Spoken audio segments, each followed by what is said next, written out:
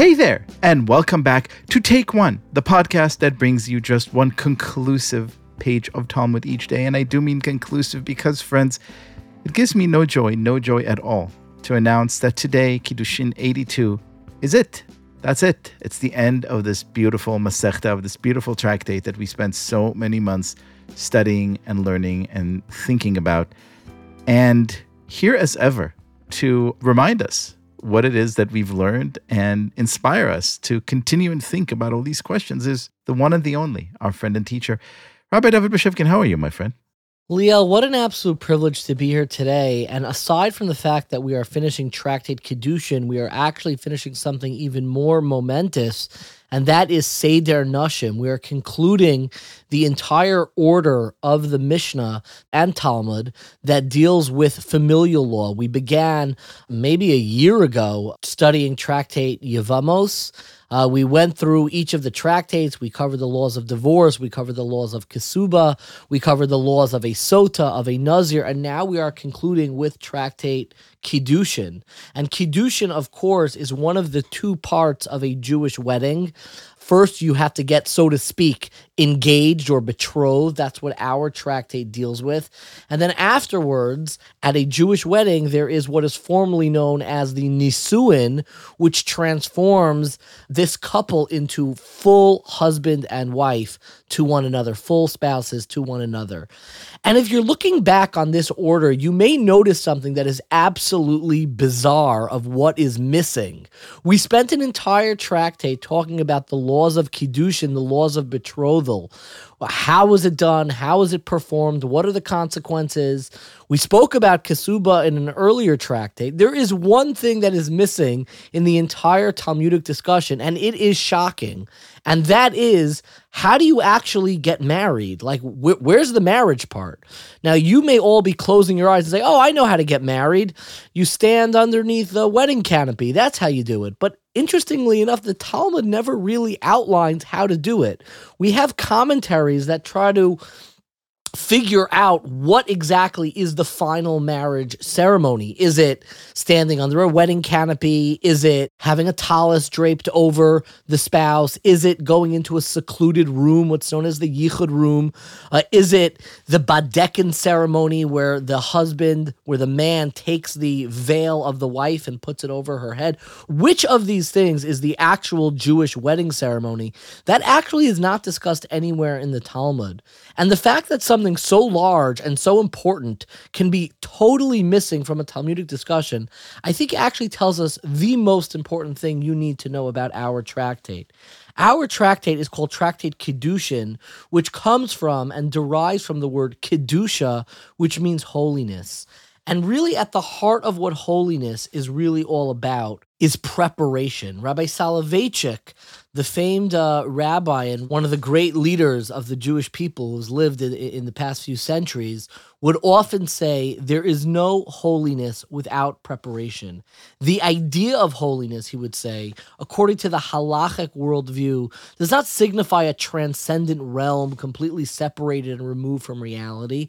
Holiness, according to the outlook of halacha, Jewish law, denotes the appearance of a mysterious transcendence within the midst of our concrete world, the descent of God, whom no one can grasp. And the way to create holiness, Rabbi Soloveitchik said, is not to go onto some retreat or to meditate or hoping that the spirituality or some feelings just stirs you and picks you up and lifts you, go to some mountaintop somewhere. The way to access and build holiness into your life is actually through preparation. It is through the routinized acts of dedicating something, consecrating something, focusing, and living deliberately. That is how we have holiness. In fact, the first time the word holiness is mentioned in the Torah, which my favorite rabbi, Reb Tzadok HaKohen Lublin, always says, if you want to understand the essence of something, look to the first time that it's mentioned in the Torah. And the first time holiness is mentioned in the Torah is regarding Shabbos. And we know about Shabbos, all of the holiness of Shabbos derives, like the Talmud tells us, whoever prepares before Shabbos eats on Shabbos. Shabbos is an exercise in preparation. The notion of Shabbos itself is that you can't prepare, and we prepare during the week on that hectic Friday beforehand. Holiness means to be set apart, removed, and profane means uncared for, careless, and messy. And very often we associate holiness, like the philosopher Rudolf Otto in his book, The Idea of the Holy. He thought holiness was this kind, well, he uses the term numinous, which is a word you one time told me never to use again, Leo. Indeed. I don't know if you said never use that word again. And I'm just quoting it because he makes this idea of holiness into something that's so inaccessible, so transcendent, like who knows where it comes from. So he compares it to the sweeping like a gentle tide pervading the mind with a tranquil mood of deepest worship. But you know what's missing in his entire book, The Idea of the Holy? Preparation. And our tractate, I believe, focuses on the first act of marriage because really that is where holiness derives from.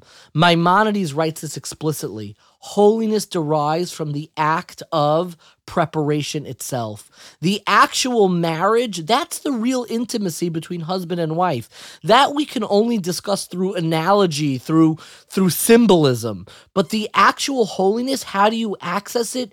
You prepare it with concrete steps, with mitzvos, with preparing for Shabbos, with making brachos. And yes, the act of Kiddushin, the preparation for marriage itself, preparation itself, is the greatest act of holiness, because there is no holiness without preparation. If you'll allow me, I know we're going a little bit longer than usual, but we're finishing a tractate, and I sometimes feel that when we finish a tractate, it is worth reflecting on the very act of Daf Yomi itself. And as I always do, I wrote an essay on Tractate Kiddushin that embodies and really discusses a lot of these ideas. But I wanted to end with one general point about kind of Daf Yomi itself. You know, Torah study itself is described as an act of Kiddushin, where the verse says, Torah tziva lanu, God commanded us the Torah. Mo Rasha Kihilos Yaakov. Mo Rasha is interpreted as a tradition, but also as Mi'urasa, someone who is betrothed to you. And like the act of Kiddushin, the holiness of Torah study emerges from the preparation, carving aside time each day to study Torah. Whether early in the morning or late at night, a set time each day transforms your entire schedule.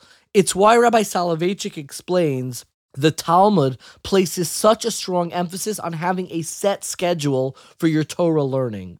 Talmud Torah, he writes, is not just the acquisition of knowledge, but a personal meeting of the Jew within the Torah. He continues that at this level, a Jew cannot just walk into a Beit Midrash unannounced and unexpected and study Torah in his leisure time. As long as the Torah is an object, one can vis-a-vis an it at random. Oh, let's get together. When? Who knows? You know, we'll bump into each other. The scientist opens up the door of the laboratory, walks in, and picks up the test tube. If the Torah, however, is a thou, a real relationship, something that you need to confront and nurture, one must arrange a meeting, make a date with her. Otherwise, she will not wait for him. And each day with Daf Yomi, we have a date with our Torah. Each day is an act of Kiddushin, setting aside and sanctifying our time for Torah study. Each day, like a lovesick bride, the daf awaits. Rabbi David Bashevkin, what a beautiful note to end this beautiful, beautiful tractate. Thank you so much for being our guest. And without further ado, as we always do, Hadran Alach Meseches Kiddushin v'Hadrach Alan, Hadran Alach Seder Nashim v'Hadrach Alan. We shall return to you, Tractate Kiddushin, and we hope you return to us. We will return to you, Seder Nashim, and we hope, as always, that you will return to us. Thank you so much. Amen. Selah.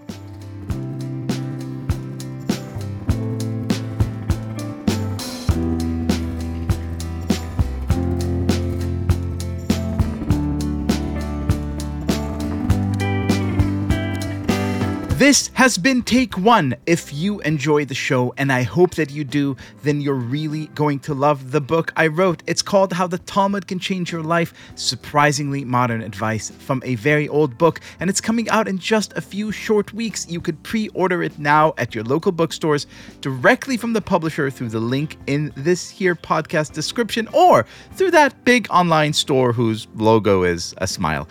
Once you've pre-ordered the book, take a picture of your receipt. Just a snap on your phone would do. And follow the instructions at tabletm.ag/preorder. That's tabletm.ag/preorder. Then you will be invited to an exclusive star-studded virtual book launch event and get all sorts of other pleasant surprises. As always, please go and rate and review Take One on Apple Podcasts or wherever you listen to podcasts. You could get your Take One t-shirts and mugs at tabletstudios.com, and you could subscribe to our weekly newsletter at tabletm.ag/Take One newsletter. Take One is a Tablet Studios production. The show is hosted by me, Leah Leibowitz, and is produced and edited by Daron Ruskay, Quinn Waller, and Ellie Blyer. Our team also includes Stephanie Butnick, Josh Cross, Robert Scaramuccia, Courtney Hazlett, and Tanya Singer. For more information, go to tabletmag.com/takeone or email us at takeone@tabletmag.com. I hope we've made your day a little more Talmudic.